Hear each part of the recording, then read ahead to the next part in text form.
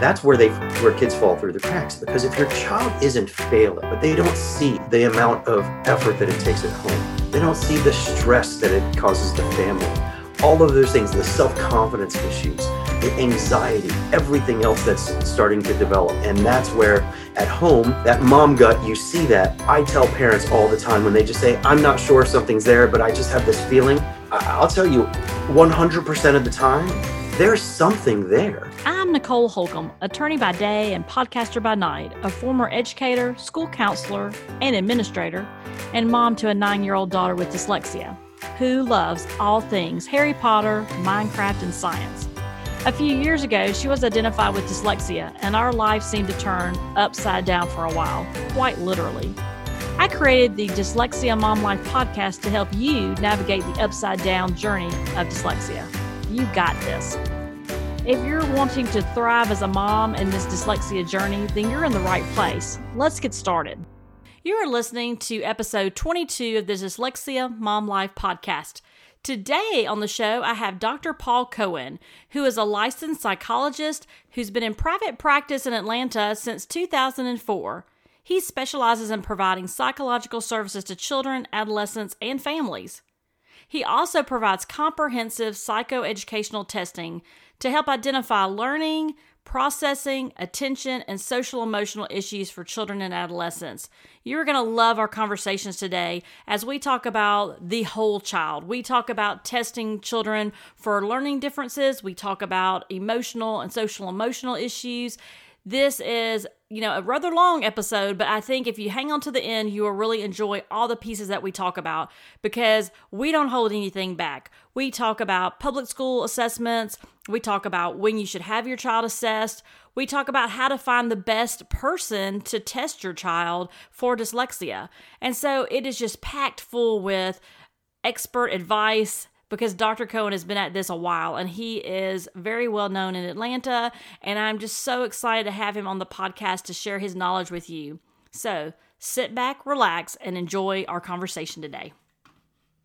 So I just wanted to say thank you. I'm so excited to have Dr. Cohen on our show today, and many of you have asked me questions about testing. And just, it seems to be the number one thing that comes up a lot. And so I wanted to take this opportunity to, reach out to someone that does this every day, all day long, that can provide us some really great insight from the perspective of what to look for. And so I have a good bit of questions, and I'm so excited for you to meet Dr. Cohen. So we're just going to jump in. So welcome so much for you coming today to the Dyslexia Mom Life podcast. I'm so excited to have you with us.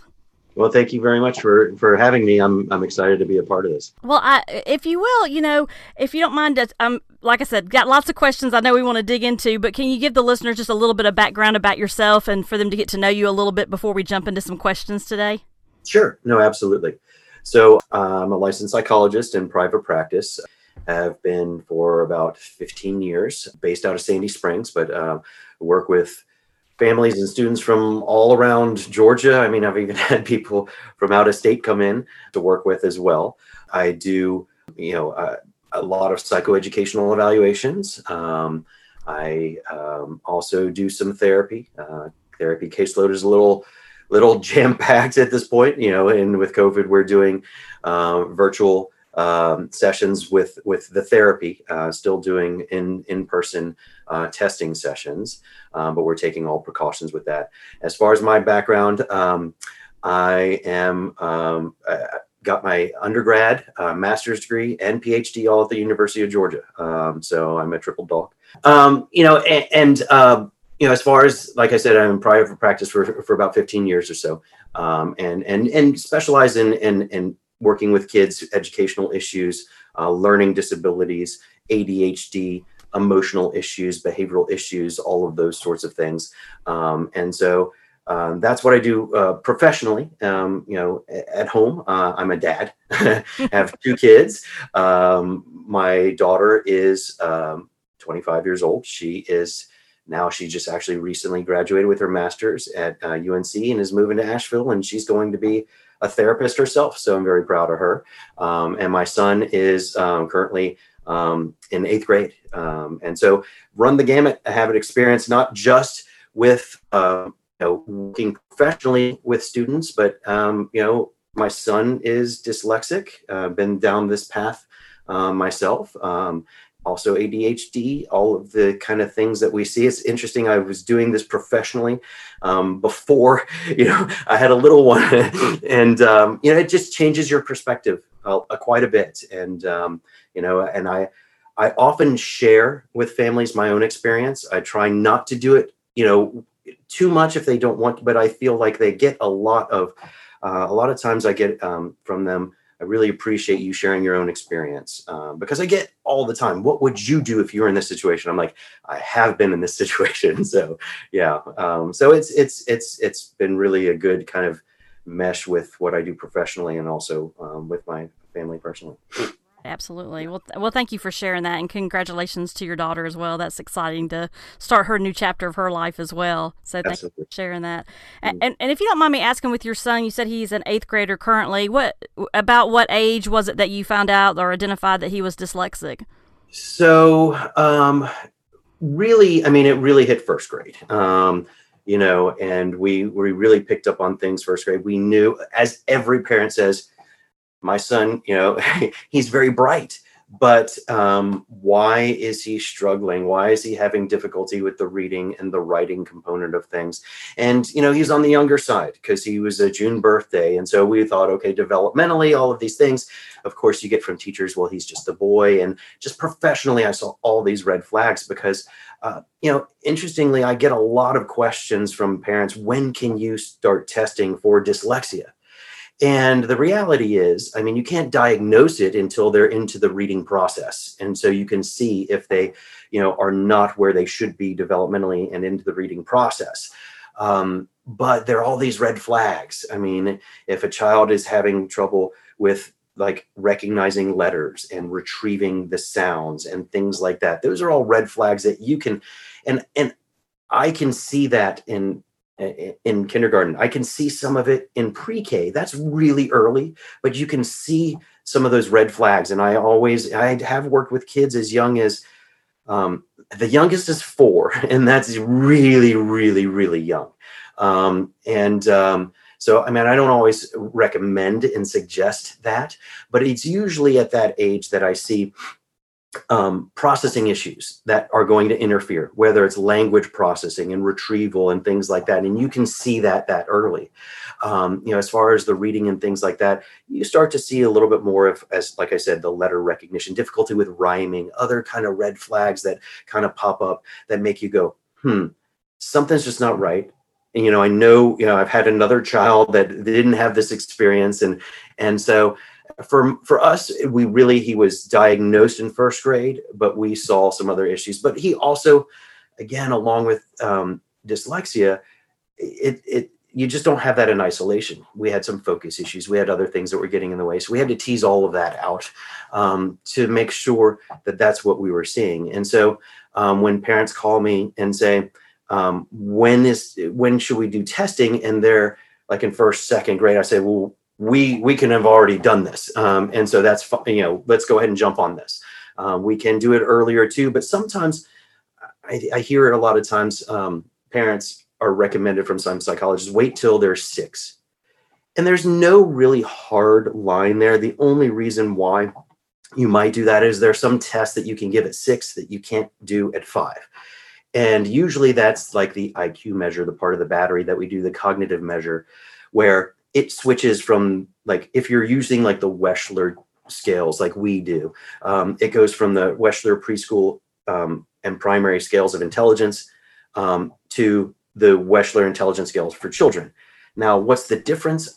Some just feel like the WISC, is it just steps you into where you can do some more formal testing, with the WISC, and then also some other tests where you can get some more formal ideas. So, that gives you kind of an idea of from what age we can start doing that. But like I said, for my son, going back to the question, he was in 1st grade, and that's when we really kind of saw his issues. Yeah, it was for us for 1st grade too, and it was just like you said, just other pieces that we kept seeing. Mostly ours was speech and articulation concerns. But now, of course, looking back, there were other signs that we didn't know, right? But I think it's important too, for people to think about. I know a few of my daughter's classmates, they have other siblings that are dyslexic. And so their moms that I talked to said, we knew kind of early on because we already had that in our family. We didn't know at the time, so we didn't know to have it on our radar. But I think for some, like you were saying, even, sometimes people are discouraged to wait to third, fourth grade to test and things like that. But, if you have a background, which everybody does, you just may not know you have it yet, to go ahead as soon as you can, because that just makes such a difference. And one of the things that I don't know if you talk about with your families either is sometimes you just know, right? Like I contributed to that intuition or that mom gut or whatever you want to call it. But at some point it just hit me hard. And I was like, you know what? No, we're going to at least find out. We're going to find out if I'm overreacting as an older mom, or if it really is she's got some concerns, and she did. And so I'm glad that we went ahead, because many people did tell us it's developmental, it'll click, just give her time. She just does things slower. But like you said, I thought, her vocabulary was amazing. Her thought processes, the things that she came up with just seemed very creative for her age. And so I was like, it just wasn't making sense, right? Absolutely. Absolutely. And, as you said, there's a lot of things that can go into this decision. And I have parents that always, if I do testing, I have tested a young adult that was never evaluated before. I've tested a student that was a junior in college that was never evaluated before. And we're able to tell them, hey, this is what's going on. You are dyslexic. And, the college student was like, wow, that's great, because I always thought I didn't know what was going on. But it's never too late. I always have parents that, whether or not we do testing, if it's, third, fourth, fifth, sixth, seventh grade, high school, or whatever, they're like, wow, we should have done this earlier. I was like, but you couldn't have known, or your child, sometimes you don't have the information, and you never beat yourself up about it, because your child has gotten this far, and dyslexic children are very resourceful. And a lot of the times I get students like my son, honestly, the public school system would never have identified him as an issue other than his ADHD, because he couldn't focus. And the reality is, he was making the grades because he could figure out how to do it. And he wouldn't have hit the wall until much later on. And the truth is, my son also is twice exceptional. He's in the gifted program along with being dyslexic. In the public school system, again, that's where kids fall through the cracks, because if your child isn't failing, then they don't see that it's an issue, but they don't see the amount of effort that it takes at home. They don't see the stress that it causes the family, all of those things, the self-confidence issues, the anxiety, everything else that's starting to develop. And that's where at home, that mom gut, you see that. I tell parents all the time when they just say, I'm not sure if something's there, but I just have this feeling. I'll tell you 100% of the time, there's something there. It may not rise to the level of a significant learning disorder, but there's a little processing issue. There's something else going on, and we can uncover that. And we can then say, okay, this is why you're seeing those things. And this is what we need to do to kind of target those and to address those concerns. So yeah, that parent gut, the mom gut, the dad gut, all of those things are always go with that. I tell parents, do not ignore that, because that is, your child better than anybody else, better than I do. I when I do the testing, I spend, 5 to 6.5 hours with your child. But every day you see that child, that child, it better than their doctors. And you go with that, and you walk in saying, okay, this is what I'm seeing. Will you help us kind of figure out what's going on? Yes. And thank you so much for that clarity too, because I think many times we do spend a lot of time focusing on why didn't we know sooner, whether it's in first grade or 11th grade or in college or whatever it might be. So the fact that you're listening today means that you're taking the steps that you need to take. And it's don't beat yourself up so much on that piece, like you said, Paul. So thanks for bringing that out too, because although if you know early, that's great. We have, a little bit more time for remediation. But if you don't, it doesn't mean give up, right? And you're right. Our kids are so resourceful. It's just amazing how their brains work. So you answered my one question before I asked it, which was great, which was a little bit about, when do we start this process? One of the questions I have for you is, I get a lot of questions from parents on the process itself. But before we get to the process questions, I get questions on, should I just test through my public school or should I test privately?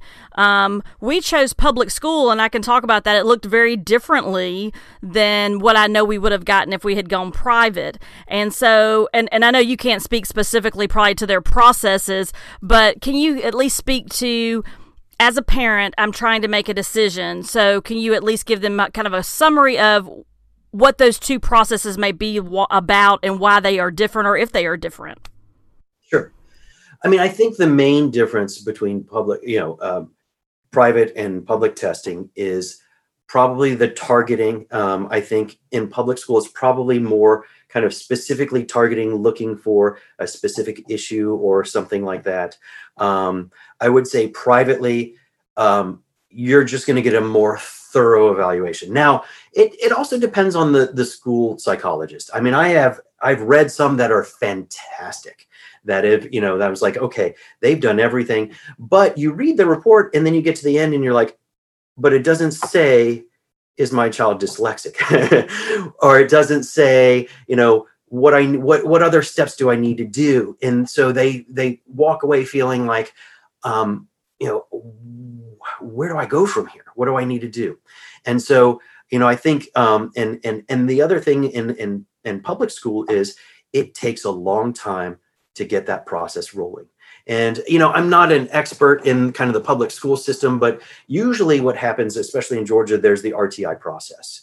And there's, you have to, I believe, get to tier 3 or get through tier 3 before they will, do the evaluation. And so the tier process is, if your child's identified as having some issues, they will do some intervention. And that can take, again, anywhere from, I had one parent that said they were going to do it for 6 weeks, which was short because I thought it was 12 weeks, where you have to try some interventions, see if it works. And then if that doesn't work, then we move on and try another intervention, see if that's working. And so by the time you get to the testing piece, I mean, you may have been, through about half the school year. Now, to get in to see me, sometimes it might take a month or two, but it's a little bit faster process, as far as, and I'll walk you through kind of exactly what I do, because it's really important that anybody who's listening and they're looking for testing, they get a thorough psychoeducational evaluation, because I get calls all the time. Can you just test for dyslexia?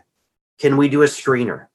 Or on the other hand, I say, can you just test for ADHD? Just that. And I always tell families, there are people that do that, but I will not do that, because your child, you can't look at them in a vacuum and look at just one issue. You have to look at the big picture and see what's going on everywhere, so you can rule out that if the child you think is dyslexic, that it's not a processing issue, that's not an attention issue, that it's not an emotional issue, that there's other things that are going on. And so when somebody gives me a call, the first thing that I do is I walk them through everything. I let them know, okay, what we're going to do is, depending on the child, it's on the young end 5 hours, to the older end it's 6.5 hours. So we break that up over 2 days. With the very young kids, we can break it up over more days.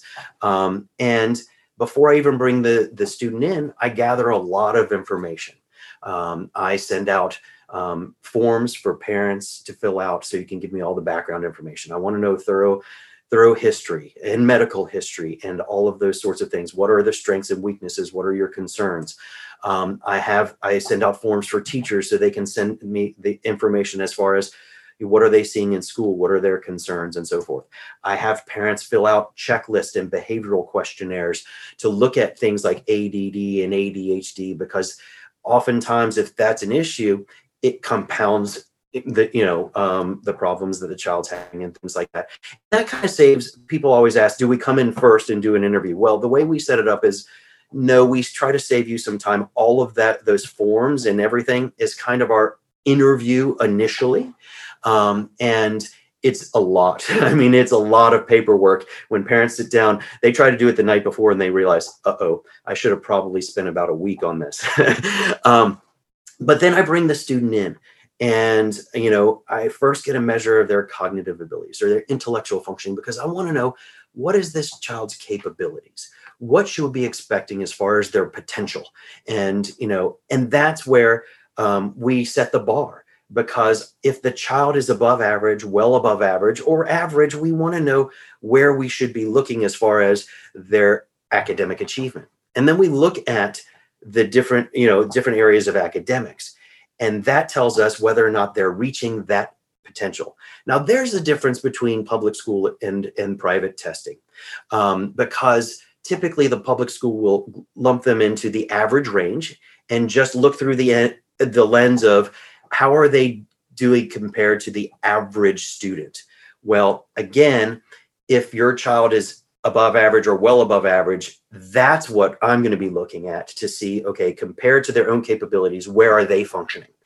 And so academically, we look at their reading skills, and we go all the way down to basics and look at like word recognition.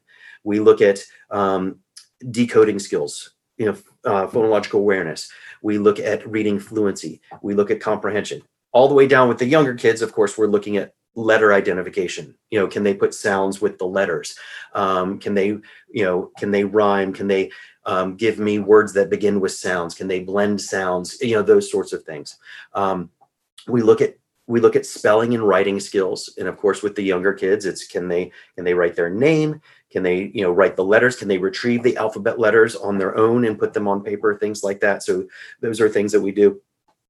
We look at, math calculation, math problem solving, because we want to look at all academics. And if they're not reaching that potential, that tells us, okay, we have a learning issue. Is it a weakness, or is it a significant issue? That's what that tells us. But mostly I tell parents, you already know that. That's why you're coming to see me. So I look at, and one of the things that we do a lot in our practice is look at the processing that underlies the learning, because the processes tell us why they're having difficulties. I mean, so we look at things like auditory processing of information. When they're doing, like we do a specific test, like the CTOP and things like that, where you have to listen to an audio recording and blend sounds together, or if you have to take apart sounds, are they hearing those sounds correctly?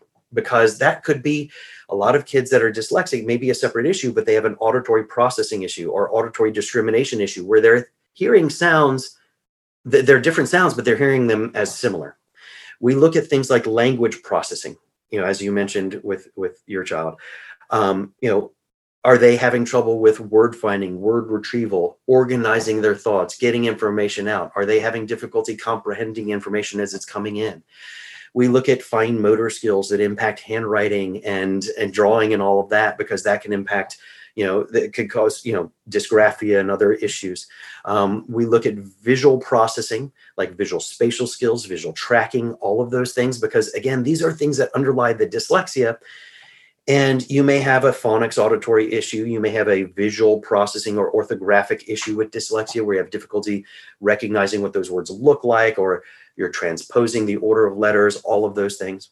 Of course, we look at attention and focus. And we also do an emotional evaluation to look at, how are they doing? How are they handling all of this with self-confidence, anxiety, possible depression, other things? And so that's what I tell the parents. That's what I walk them through and say, this is what we're doing. We do all of that. So in school, likely they do that, probably not to the degree and as thorough, and they leave out some of the areas and so forth, because they're more targeted. And unfortunately, I think also they have so many kids they have to test. it's a money and a time issue. And so they are not able to do it as thorough. And that's what I tell parents. And of course, the difference is the cost. It's a lot more expensive. But I do tell parents, if you go through this, you get what you pay for. I have parents that call and say, well, what's the difference? You're more expensive. I found somebody that could do it for like $1,500. And you get what you pay for. And I do tell them, I said, listen, all of the things that I just walked you through, all of the things that I do, make sure they're doing that. Make sure that you're getting all of that. Likely it's not for that, but also you have to then look at who's doing the testing. Are you getting it from the psychologist that has been doing this for a while? Are you getting this from a psychometrist, somebody who is fantastic and has a master's degree, but they do all the testing and they have nothing to do with the input and the interpretation of all of the testing and all of that. So yeah, I do all of my own testing and all of those sorts of things. So I think that's some of the differences. And again, in school, in public school, it becomes a time and money issue. I know the school psychologists probably want to do as thorough as they can, but also they're limited and they're told, okay, this is what we need to do. This is what we need to target. And it's the same thing with insurance companies. People ask me, do I take insurance? And we are out of network. We don't take insurance because if you go through insurance and they pay for it completely, they tell you get this set number of hours and this is what you can do. And it's very limited. And so that's kind of, I think, the difference with that too as well. Yeah. And I wanted to, kind of unpack some of the stuff you just said. So one of the things I heard you say, but you didn't really say it, which was really looking at the whole child, right? And looking at, all those pieces, because I know for us anyway, so my background is in education. I was a teacher, and then I went back and got graduate degrees in school counseling. I took some assessment courses, but that wasn't something that I did for a living. And then I went to law school. So I have kind of a different background. So I ask probably different questions, or I look at things a little differently than most. But what I heard you say really was the whole child, because what I have found probably with most disabilities, but especially with dyslexia, is it is going to impact somewhere else. And so if we're not looking at those social emotional pieces as well, even within your family, then you're not going to get a whole picture of what your plan should look like. And so when I hear you talk about those things, I think whole child, like you're looking at every piece and component to get the best report and the best information to them. And I do worry about, families. I know economics is a piece of that, but to me, it's just an investment. And so I just have to figure out a way to make that work. I know that's easier said than done for many families. So I don't mean that flippantly, but I do think that I've had a particular family, or really a tutor, that reached out to me, and she's like, I know this person got it wrong. And if they get it wrong, that is so bad for your child. And then now they couldn't afford another one, and they were trying to go to a specialty school, and he looked different on paper. And this person that had been working with him, an OG tutor for many years, said, this is not, I don't think this is right. And they knew who had done the testing, and they said, I just have some real concerns about the credibility of, and it was very similar to what you said. She's like, I'm not sure the person that tested him is the same person that wrote this up, because it doesn't match. Well, and as you said, you're absolutely right. If you, it's an investment money wise, but also time wise. And of course I try to work with all families. If they call me and say, okay, can we work this out? I try to do that as much as I possibly can with the families, just because I know I've been through this. But because also, if you go somewhere and you don't get the right evaluation, when I tell the families, once we're done with the testing, I sit down with them. One of the things that you got to do, and you have to get from the psychologist, is a good feedback. They shouldn't just hand you the report and say, here you go. I sit down with the families for at least, it's about an hour and a half. And, we go over everything from beginning to end, let them know what we found. What does this mean? Where do we go from here? What's the game plan? And then it takes a couple of weeks or so to get my full report. And my reports are usually, they hover around somewhere 25, 30, sometimes more pages than that. But that's the thoroughness of the evaluation. And I tell the families, once they get that, our relationship begins right now, not when you get the report. It's not over. This is where everything starts, because this is our journey. This is our roadmap. And this is what we need to do. And you're going to need to possibly call on me to say, hey, this was your recommendation. This is what we've done. This is how things have turned out. What do we do next, or whatever? And I tell families, you can, reach out to me. And maybe after, immediately after we've had our feedback, or once you read the report, or, it may be, I get calls from families 6 months, a year, 2 years, 5 years down the road. And that's part of the process. So I can help them say, okay, here's what we need to do. This is where we need to go at this point. And if you get an evaluation that, one, isn't thorough enough, doesn't give you the answers, or possibly, unfortunately, just limits you and sends you down the wrong path, just saying, well, your child's just ADHD, or your child has behavioral issues. Well, they may have behavioral issues because they have processing and learning and all of these things. They send you down this path, and you followed this path for the next year or two, and you're going down the wrong path. I mean, that is just, that's why I love doing what I do, because I want to help the parents go down the right path and help them walk them down that path while they're doing their journey. And that's what you should get from a psychologist, as far as testing and the process all the way through. Not, here, we've tested your child, here's the report, see you later. That sort of thing. So what questions would you advise people ask when they are trying to determine who they should have test their child and do this evaluation? And I know sometimes parents are like, I just want to know if they're dyslexic, but we know there's other, comorbidity. Some people call it co-occurrence. In other words, for parents listening, usually it's not just dyslexia. It is, as you know, dysgraphia or ADHD. It always seems to come with a friend, right? And so you might not get that in other, testing. And so I'm just curious. You sound like you do a very thorough job, and you do look at a lot of different aspects that really gives a parent a complete picture. But let's say I live in Texas and I don't want to drive here to get an assessment. Are there some questions I should ask or I should look for on these websites when I'm looking at someone? And are there any red flags? Like you said, if someone says, well, for $500, I can do all this, and you're like, that's not feasible. What are there? So could you share maybe a couple of questions they should ask, or what they should look for? And then if there's any red flags of, just put a pin in that person and keep looking to see if, you can validate what they're saying. Because we do know that costs are different in different parts of the country. So I want to, that's part of it too. So. Absolutely. I think, when I tell parents, when they call, I encourage them to call around. I say, call everybody that, you've been given referrals for, and you're interviewing them. You need to find the right person. But I tell them, I said, whether you go with me or you don't go with me, make sure you have all of these things covered.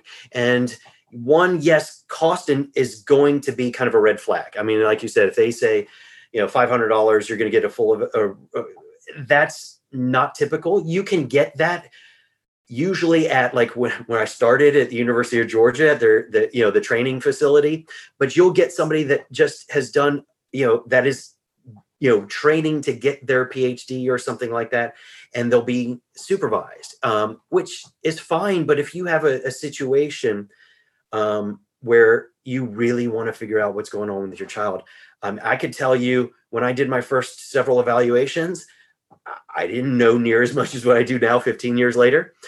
So it's really important, somebody with experience, somebody that, if they don't have a lot of experience, like when I graduated in my practice, I was supervised by a fantastic supervisor that was doing this for years. And so not only had my eyes on it, but you had her eyes on it as well.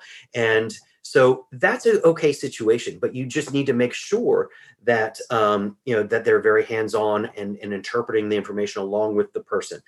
But it's about experience. It's about asking all of the questions. Are you doing a thorough IQ measure, a cognitive measure? Are you doing academically, if they're not just giving one reading, evaluation? Because if I tell you what we do in our reading, we do sight word recognition, as I mentioned, we do reading of non-words. We do reading fluency. We have the children read out loud and see how they comprehend in that setting. We have them read to themselves, see how they comprehend in that setting. I do probably 5 or probably more different reading assessments, because you can't just give one and say, oh, the child's dyslexic, or you have to see how they do in all of these different, situations and environments. So it's thoroughness. Are they assessing very thoroughly academically, but then also, are they looking at the processing that underlies the learning, the auditory processing, the language processing, the memory, short-term memory, long-term memory, retrieval, all of those things. You just can't have, I've seen some evaluations where you have the IQ measure, they gave maybe one reading assessment, and then they said, well, this child has a reading disorder. Possibly, but you can't truly confirm all of that unless you get that thoroughness. So when you're calling, you need to ask what are the assessments that you're giving?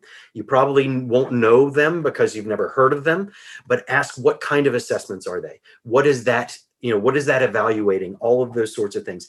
Ask all of the questions. Do not, like I said, do not be afraid.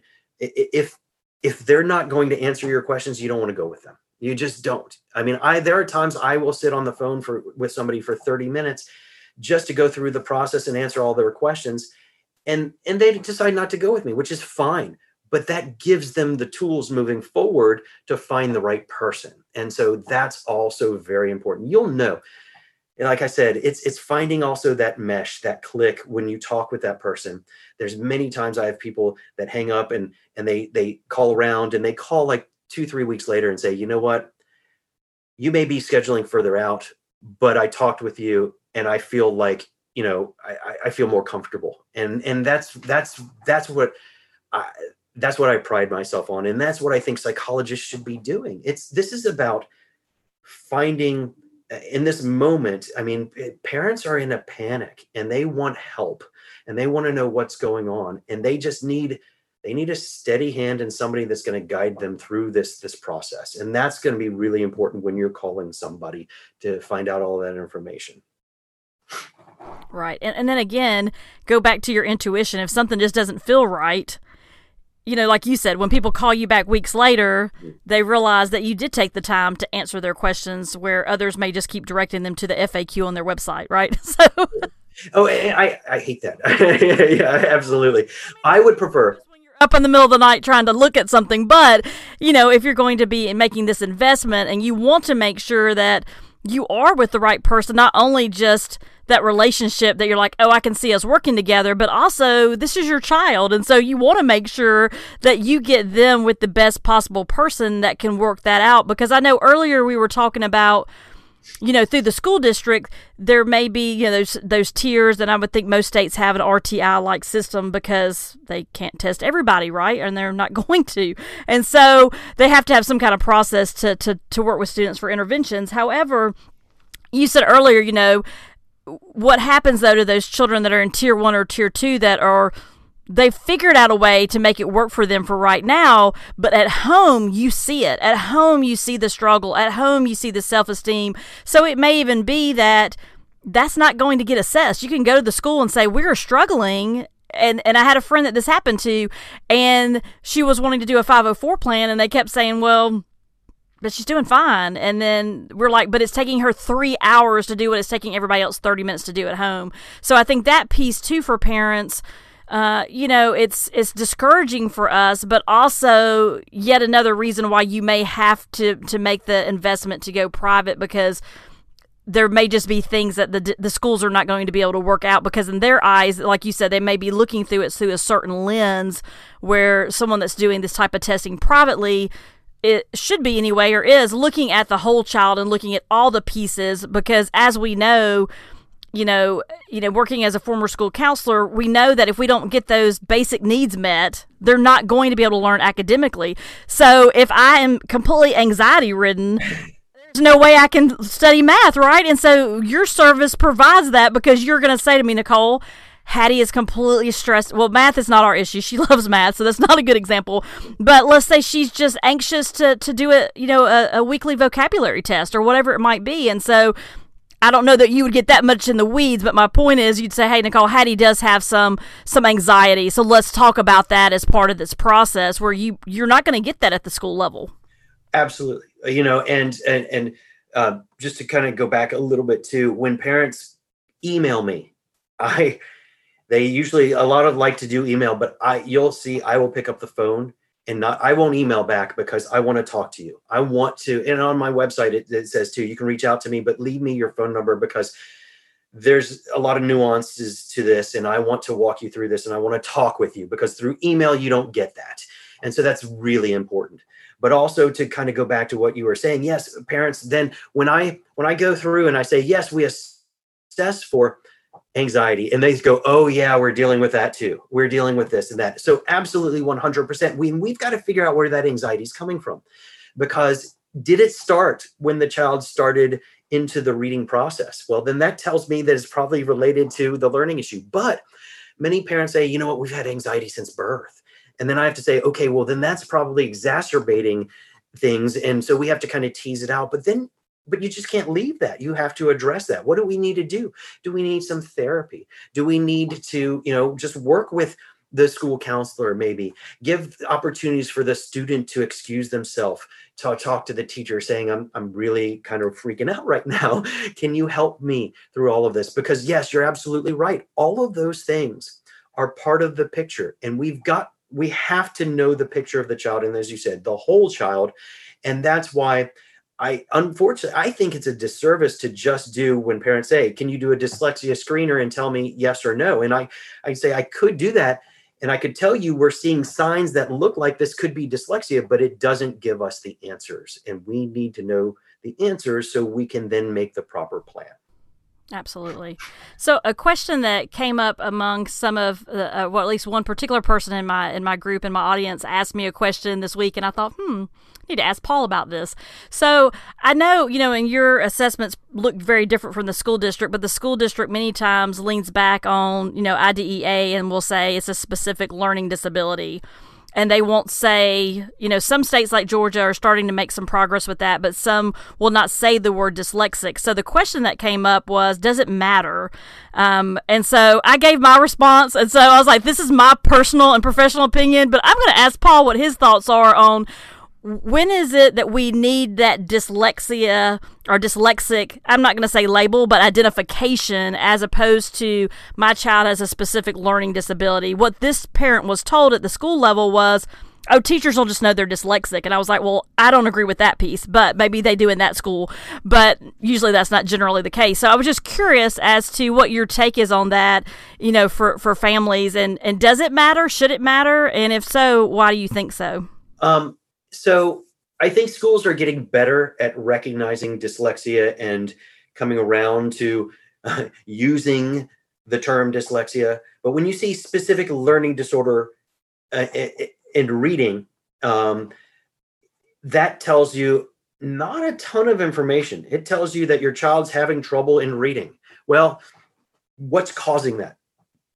And so in my reports at the end where you have the diagnoses, you'll see I cover all of my bases. I will say specific learning disorder with impairment in reading, impacting sight word recognition or reading accuracy, phonological awareness, reading fluency, comprehension. So it teases that out. And then I'll say consistent with dyslexia or whatever it might be. So I literally will have covered no matter who's reading it.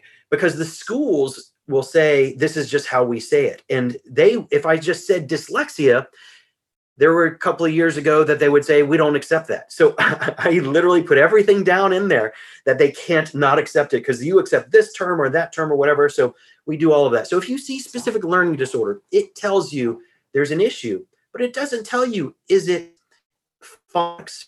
Is it sight word recognition? Is it fluency? Is it comprehension? And it's too general. And so we need more specifics. So it definitely could be dyslexia, and it probably is. But what you then have to do is you have to flip back into their report and see, where did they score? Where did they have difficulty? And was it in the phonics area? Was it in the fluency area? Well, then you can gather it and say, okay, it was sight words. That's probably 95, 98% definitely dyslexia. Or, if it's specific learning disorder with impairment in writing, is it because of the dyslexia? Or is it, or is it dysgraphia? Or is it organization of writing? All of those sorts of things. And so you want to specify, and I do that, specify, as much as I absolutely can, so there's no confusion. But yes, a lot of times there are these general diagnoses terms where you then have to flip back and look at where they had issues so you can specify. But unfortunately, sometimes they do not. And schools, like you said, they won't go that extra step to name dyslexia or dysgraphia or dyscalculia or any of those, because it used to be that that's more of a medical term, not educational. And so then they just kind of stuck with that. And so it can be a little vague and confusing, but I always tell parents, if you want to send me a copy of that report, I'll look at it and tell you that's what's going on. And the question that you said was, when do we need that term? The only time you would probably really need it is if you are applying to a specific school that says, I need to know that this is dyslexia. And so I've had that. There are some schools that say, we need that term in there. Others that just say, if I call them and say, you know what, this is what it is, but don't worry about it, it's in there.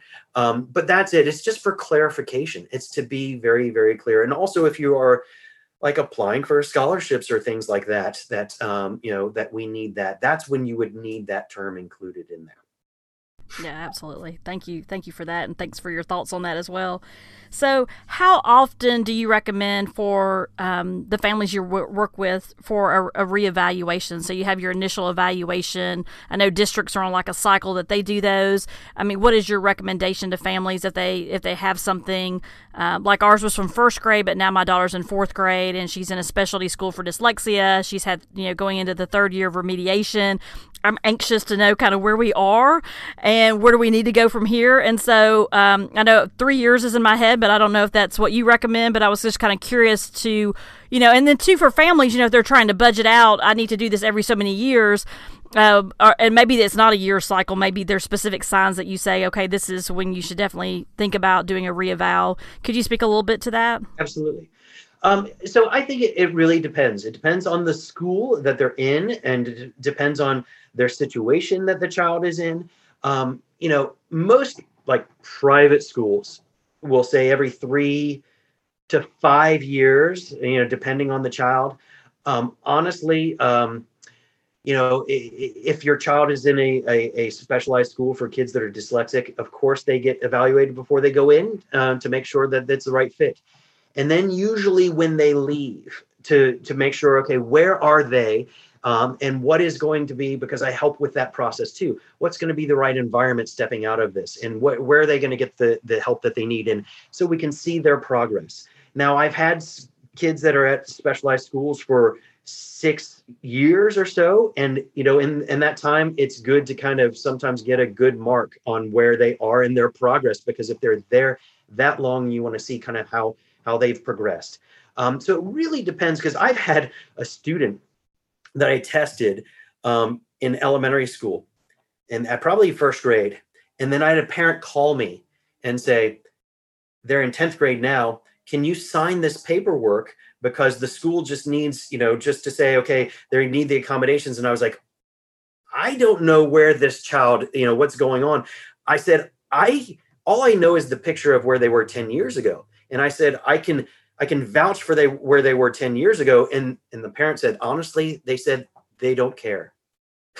I was like, okay, I kind of do. It would be nice to have a good picture of that, but they just wanted to sign off on their 504 plan. Well, here's the thing. If your child was diagnosed with dyslexia and through the years, that evaluation, they're still dyslexic, those accommodations are still appropriate and they're still valid, then, take the report as long as you can go with it. I tell parents, because, ride that report as long as you can.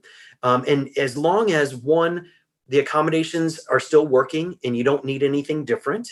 But once you start to see, okay, my child is a little older, these accommodations are kind of expired and they're old, we need new information, that's when we need a reevaluation, when we need to gather some new information. And like I said, it's usually any transitions. Sometimes it's into middle school or into high school.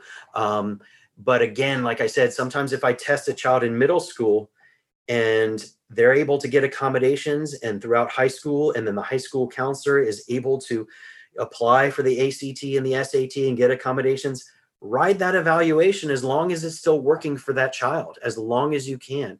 But sometimes there's kind of the timing wise, the ACT or the SAT wants absolutely within 3 years. And so we need to get that if we're going to need those accommodations within 3 years. And I usually tell parents, if we can wait until the child's 16 is kind of a magic number, because at 16, we then can give the adult versions of the tests and norms that the colleges want. And so you are guaranteed that the colleges won't want a reevaluation. And so that's kind of like when you have an older child, if we can wait till 16. But I have kids that are 15 that I'm testing now, and they haven't been tested since second grade. And the school's like, we cannot wait. And I'm like, it doesn't matter if the child's 14 or 15, I'm still going to write my evaluation geared towards accommodations for high school and on into college as well. So hopefully we won't have to deal with that. But sometimes the colleges want an evaluation with the adult norms of those tests. And so that's kind of a long-winded answer about when to do it. But it is usually, every 3 to 5 years. Some schools are sticklers. Every 3 years, we want an evaluation. But I do say, if we can push it a little bit, because actually nothing has changed and we are still, everything's still working fine for the child, let's push it as long as we can, because I'm a parent. I know how much it costs. And I just wish that, the child we just need to make sure the child's getting everything they need as far as the accommodations. Yeah, exactly. And it's so subjective to some degree with some of that as well. So I know that as far as, what we need to do, I know that's a question that comes up in my mind and others, I'm sure as well. One of the questions I have for you, and I don't know how much of it you can answer today, because it may be one of those it's going to take me a minute to answer kind of questions, but it sounds like working with you, I would get a very good picture of what the next steps are as far as what the recommendations would be and the report and the accommodations you would recommend and kind of a game plan. But for many of us, we didn't get that. And so sometimes I get questions from moms that are like, Nicole, I'm just overwhelmed. I don't even know where to start. And so, of course, there's the general things about, remediation and tutoring, and is it, Orton Gillingham based and all those types of things we talk about. But, where would you, it sounds like if I'm understanding you correctly, you do a very thorough job of that. Like someone walks away from the table, having a conversation with you and has a pretty good idea of, okay, this is our next steps of what we should do as a family. But for those of us that didn't get that opportunity, where would you tell us to start? So, one, I would. And let me ask you, Paul, I'm sorry, I'm going to interrupt you. Maybe part of that question really is, if I'm looking at my psychoeducational, no matter who wrote it, is there certain areas I should go to and focus on and try to pick apart if I didn't have a good feeling about that when I left, as far as understanding, and maybe I don't have access to the person, or they just didn't do as thorough a job as it sounds like you probably do. I'm just wondering, is there places we can point them to in their psychoed that might help them kind of get an idea? Does that make sense? No, absolutely. Absolutely. So a lot of people, especially most psychoeducational evaluations, they flip to the end. They flip to the recommendations and the summary recommendations and accommodations. And those recommendations will be important. I prioritize mine. The most important things are listed first, and then we go down the list. I list everything that we've seen. Like if there's a possibility that we may have seen some visual tracking issues, or the possibility we may have seen language processing issues, it's not the number one issue. It will be in my report, just because we'll say, okay, we need to address number one issue first. Number two, then let's see, are the things kind of falling into place? If not, then we do number two, number three, number four, number five. If that's unclear, the first thing we need to do, and I know you mentioned, what if I don't have access to the psychologist that did the testing? that's a different situation. But the first thing I would do is I would go back to that psychologist and say, it's unclear here. Can you help me with this? Can you add, like, if there's something missing from a report, and sometimes there is, and I will add an addendum to that report and say, okay, this is what we need to add to this report. Can you add those things? Your psychologist should always be willing to add information to it if it's needed, if it fits the evaluation, things like that. Add an accommodation if it's appropriate, those sorts of things. If you didn't get those things very clearly, then sometimes use your resources. I mean, the International Dyslexia Association, they have lots of, resources and things like that, and people, and there are advocates that you can talk to, parent groups that you obviously know. That's where you get a lot of wonderful resources. And if you say, this is what my child got,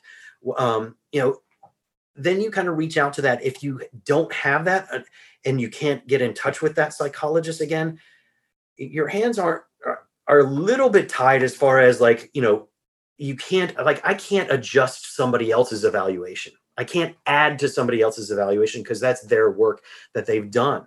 But I can, if somebody calls me and say, what should I do? I often kind of send them, to people or advocates that can say, okay, this is what you should be getting as far as resources and things like that. And I will make recommendations. These are accommodations that the child should have.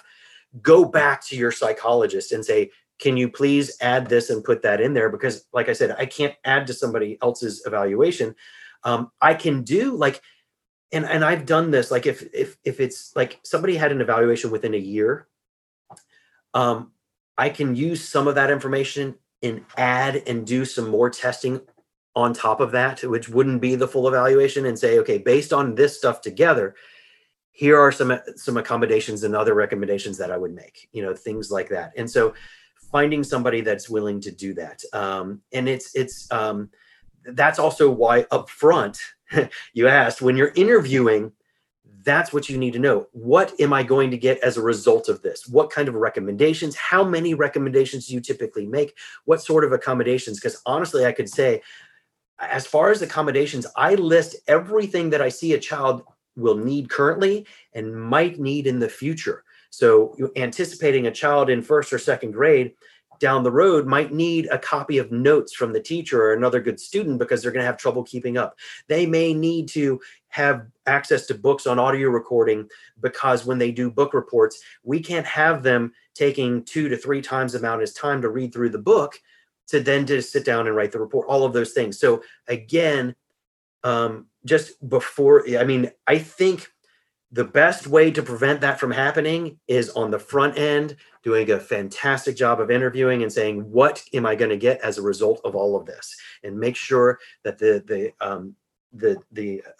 psychologist is going to be able to say, I'm going to give you all of these recommendations, whatever they might possibly be. And I'm going to give you a list of accommodations that will be, a dozen or more, as far as what you're going to need moving forward, those sorts of things. So if you're in a situation where you haven't had that, again, I would go back to them and ask for a possible addendum to the report. But if you don't have access to that, again, use all the resources you can, all the parent groups and things like that. But also maybe find a psychologist that's willing to clarify things. And if they need to add, like I said, if I do some of my own testing, I can then make recommendations, but I can't take somebody else's work and try to make, and just say, here's the accommodations I would make based on their information. Because honestly, I trust my own eyes, and I don't know what has happened with that previous testing and who did it and all of that.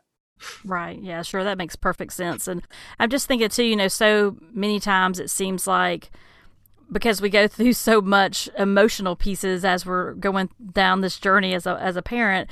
And, many times I get asked that question of, I don't know where to start. And my immediate thought is always, well, let's go back to your psychoeducational. I know that may seem, because like you said, it's long, it's lots of pages. And, if you can just, we can point them to a direction to say, hey, okay, well, because a lot of it at the beginning is background information, historical information about your family and things, and it is important to read the entire report.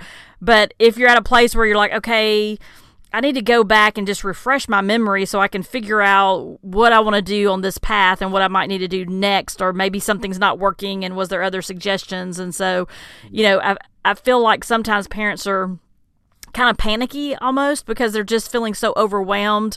And, I think some of that is they're getting into different groups and they're hearing so much come at them from so many different people that they just get a little overwhelmed too. So sometimes you just have to kind of take a step back. But I think that's, absolutely, I appreciate your thoughts on that and thinking through that, because many times, what is it? We miss the trees for the forest, or the forest for the trees, however that analogy is. So we just let our own emotions get us so worked up as a parent because we want to do what's best for our kids, right? And we want them to be successful. Absolutely. And it'll be important too that the psychologist, like the meat of the report with like all the numbers and things like that's for professionals to interpret.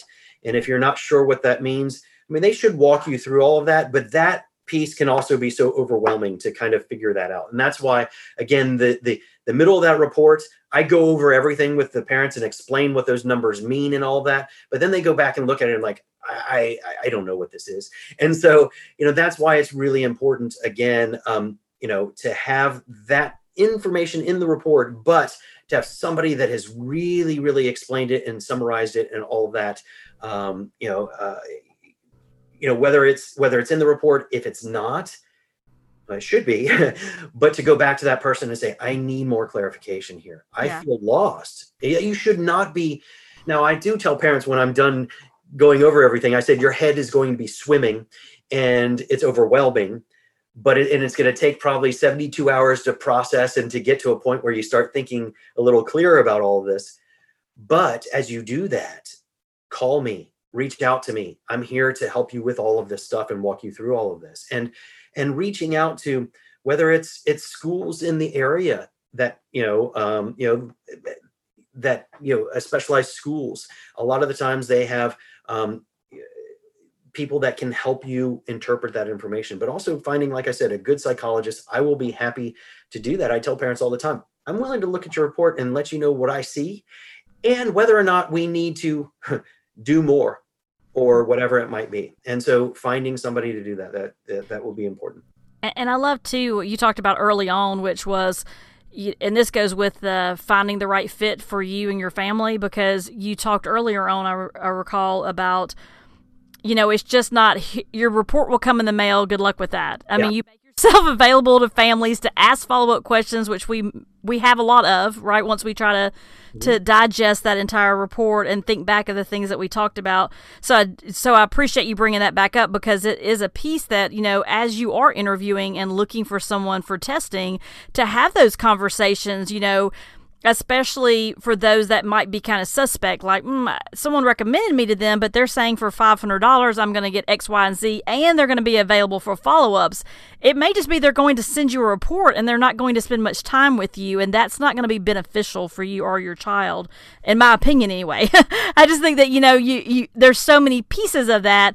We can't afford, and not the money afford, but just the timing, no matter when it is, first grade, eighth grade, senior in high school, college, we can't afford not to have that relationship. So that is such an important, I think, follow-up question is, once we're done, are you going to be available for supporting questions? And obviously not 24/7, but that's such to me, that's a red flag, right? That would be one of the red flags, perhaps. Absolutely. And one thing while you were just, a commenting that popped into my head too, as well as a question to ask is, how many of these evaluations do you do per week?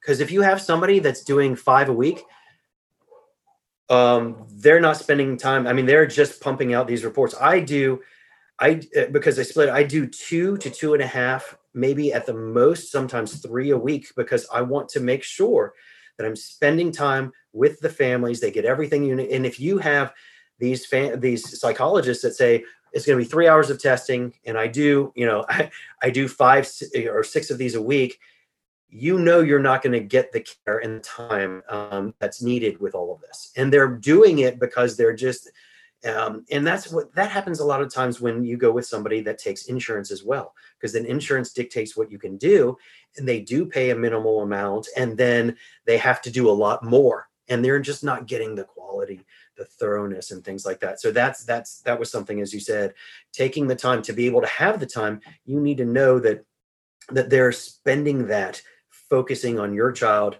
and your family. Right, absolutely. So let me ask you this. Mm-hmm. So you have shared with us, thank you very much, about your son who's in 8th grade, and that you're really on this marathon with us, right? I mean, you got your running shoes on, you're hitting the ground with us, not only professionally, but privately. What advice would you give to parents who are just tying up those shoes, they're getting those tennis shoes on, they're getting ready to hit the road, and they may not realize this really is a marathon? What type of advice would you give to a parent? And you probably do this daily in your profession, but what would you like to share with my audience as far as advice for them? Patience. Really, that's the thing is, it's sometimes hard, unless you are dyslexic yourself, it's sometimes hard to understand and to see, with my son in particular, when he's, writing down or taking notes, I look at him and say, how does, a lot of the times he writes things down to make sure he gets it on paper, but he doesn't then stop and think about those rules that he's learned and things like that. It's patience in applying those sorts of things. It is a journey, and you'll see a child does not get cured of dyslexia. They they don't get cured of it. They learn tools and they learn how to best to deal with this. So then they can, it levels the playing field and all of those sorts of things, but you're going to see the child continue to have difficulty with what words look like. And if they see it in, on this page, then on the next page, they may not recognize it. And it's hard to understand why that happens. And so it's patience. It's doing your own research, but be careful what you read on the internet. Go to reputable sources and books and things like that, and to learn about what dyslexia is, and to know that it's a lot more prevalent than you think. A lot of people don't talk about it. A lot of the research says 20% of the population is to one degree or another, and it's not yes or no. It's kind of like to what degree and how much is this impacting my child.